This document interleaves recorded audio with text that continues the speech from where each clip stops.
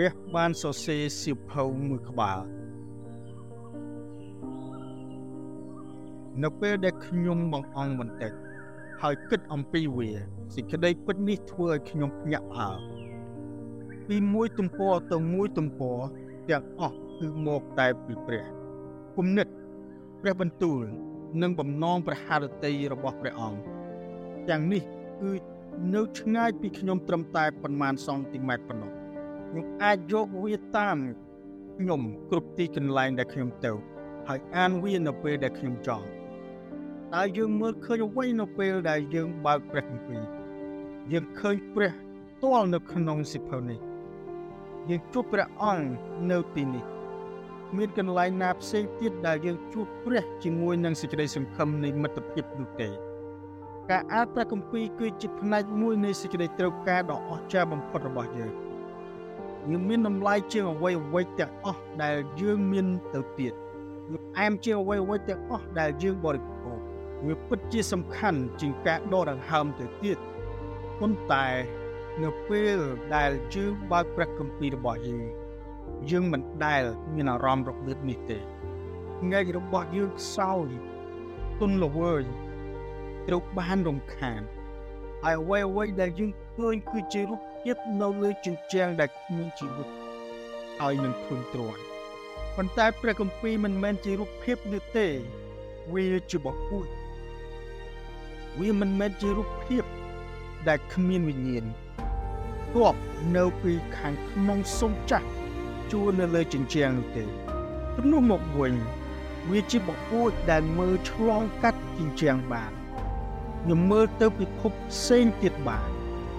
ជាពិភពលោកដ៏ពិតប្រាកដជាពិភពលោកដ៏អស្ចារ្យជាពិភពលោកដ៏ប្រសើរហើយបពុតនេះចាស់ពន្លឺដ៏បរិសុទ្ធដែលផ្លាស់ប្ដូរអ្វីនៅជុំវិញយើងដឹងហើយថាផ្លូវដែលនាំឲ្យយើងស្គាល់ព្រះគឺមិនងាយស្រួលនោះទេដូចនេះនឹងការបដិញ្ញាចិត្តគឺសំខាន់ប៉ុន្តែពួកវាមិនគ្រប់គ្រាន់នោះទេ2-3ថ្ងៃមួយសប្តាហ៍ឬប្រហែលជាមួយខែសម្រាប់ការរត់ចម្ងាយឆ្ងាយយើងត្រូវការអ្វីដែលខ្លាំងជាងច្រើនជាងវិន័យនិងការបដិញ្ញាចិត្តមានអន្តៈនិងឧបសគ្គជាច្រើននៅតាមផ្លូវហេតុផលពិតដែលយើងមិនអានព្រះគម្ពីរគឺដោយសារយើងមិនចង់អានវាយើងមើលមិនឃើញសេចក្តីអំណរសេចក្តីមេត្រីនិងជីវិតនៅពេលដែលយើងមើលសៀវភៅដែលនៅលើថ្មើររបស់យើងនោះយើងមើលឃើញជញ្ជាំងមិនមែនបង្អួចទេយើងឃើញរូបភាពដែលគួរឲ្យធុញទ្រាន់យើងមើលមិនឃើញភាពស្រស់ស្អាតដ៏នៅអកលតាមបង្អួចឡើយដូច្នេះយើងពន្យាពេញទុកវាបិទចោលហើយដើរចេញយើងគេងលើគ្រែហើយខកខានមិនឃើញនៅការអស្ចារ្យព្រះមានបន្ទូលថាឲ្យមានពន្លឺចេញពីសេចក្តីងងឹតហើយព្រះអង្គសពព្រះハរតីនាំយកពន្លឺទៅកាន់ដួងចិត្តនិងគំនិតព្រះបានសរសេរសៀវភៅមួយក្បាលហើយជាមួយនឹងព្រះបន្ទូលដែលនៅចំពោះមុខពួកយើងទាំងនេះព្រះដាស់វិញ្ញាណដែលស្លាប់និងធុញទ្រាន់របស់យើងព្រះរំដោះយើងចេញពីចំណងនៃអំពើបាបនិងចំណងប្រាថ្នាដែលវាពាន់យកជីវិតរបស់យើងព្រះសម្រាលទុកអ្នកដែលធ្លាក់ទឹកចិត្តបំផុសនិតមនុស្សបាក់ទឹកចិត្ត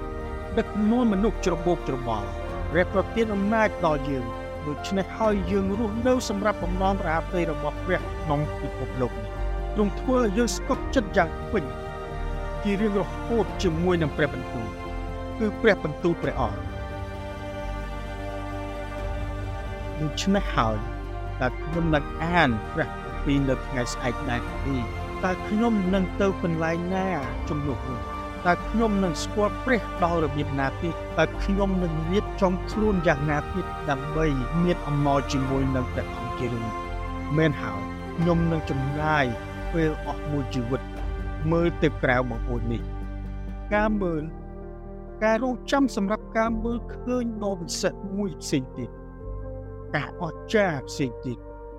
ការឃើញភាពដ៏វិសេសមួយផ្សេងទៀតនៃព្រះរបស់ខ្ញុំ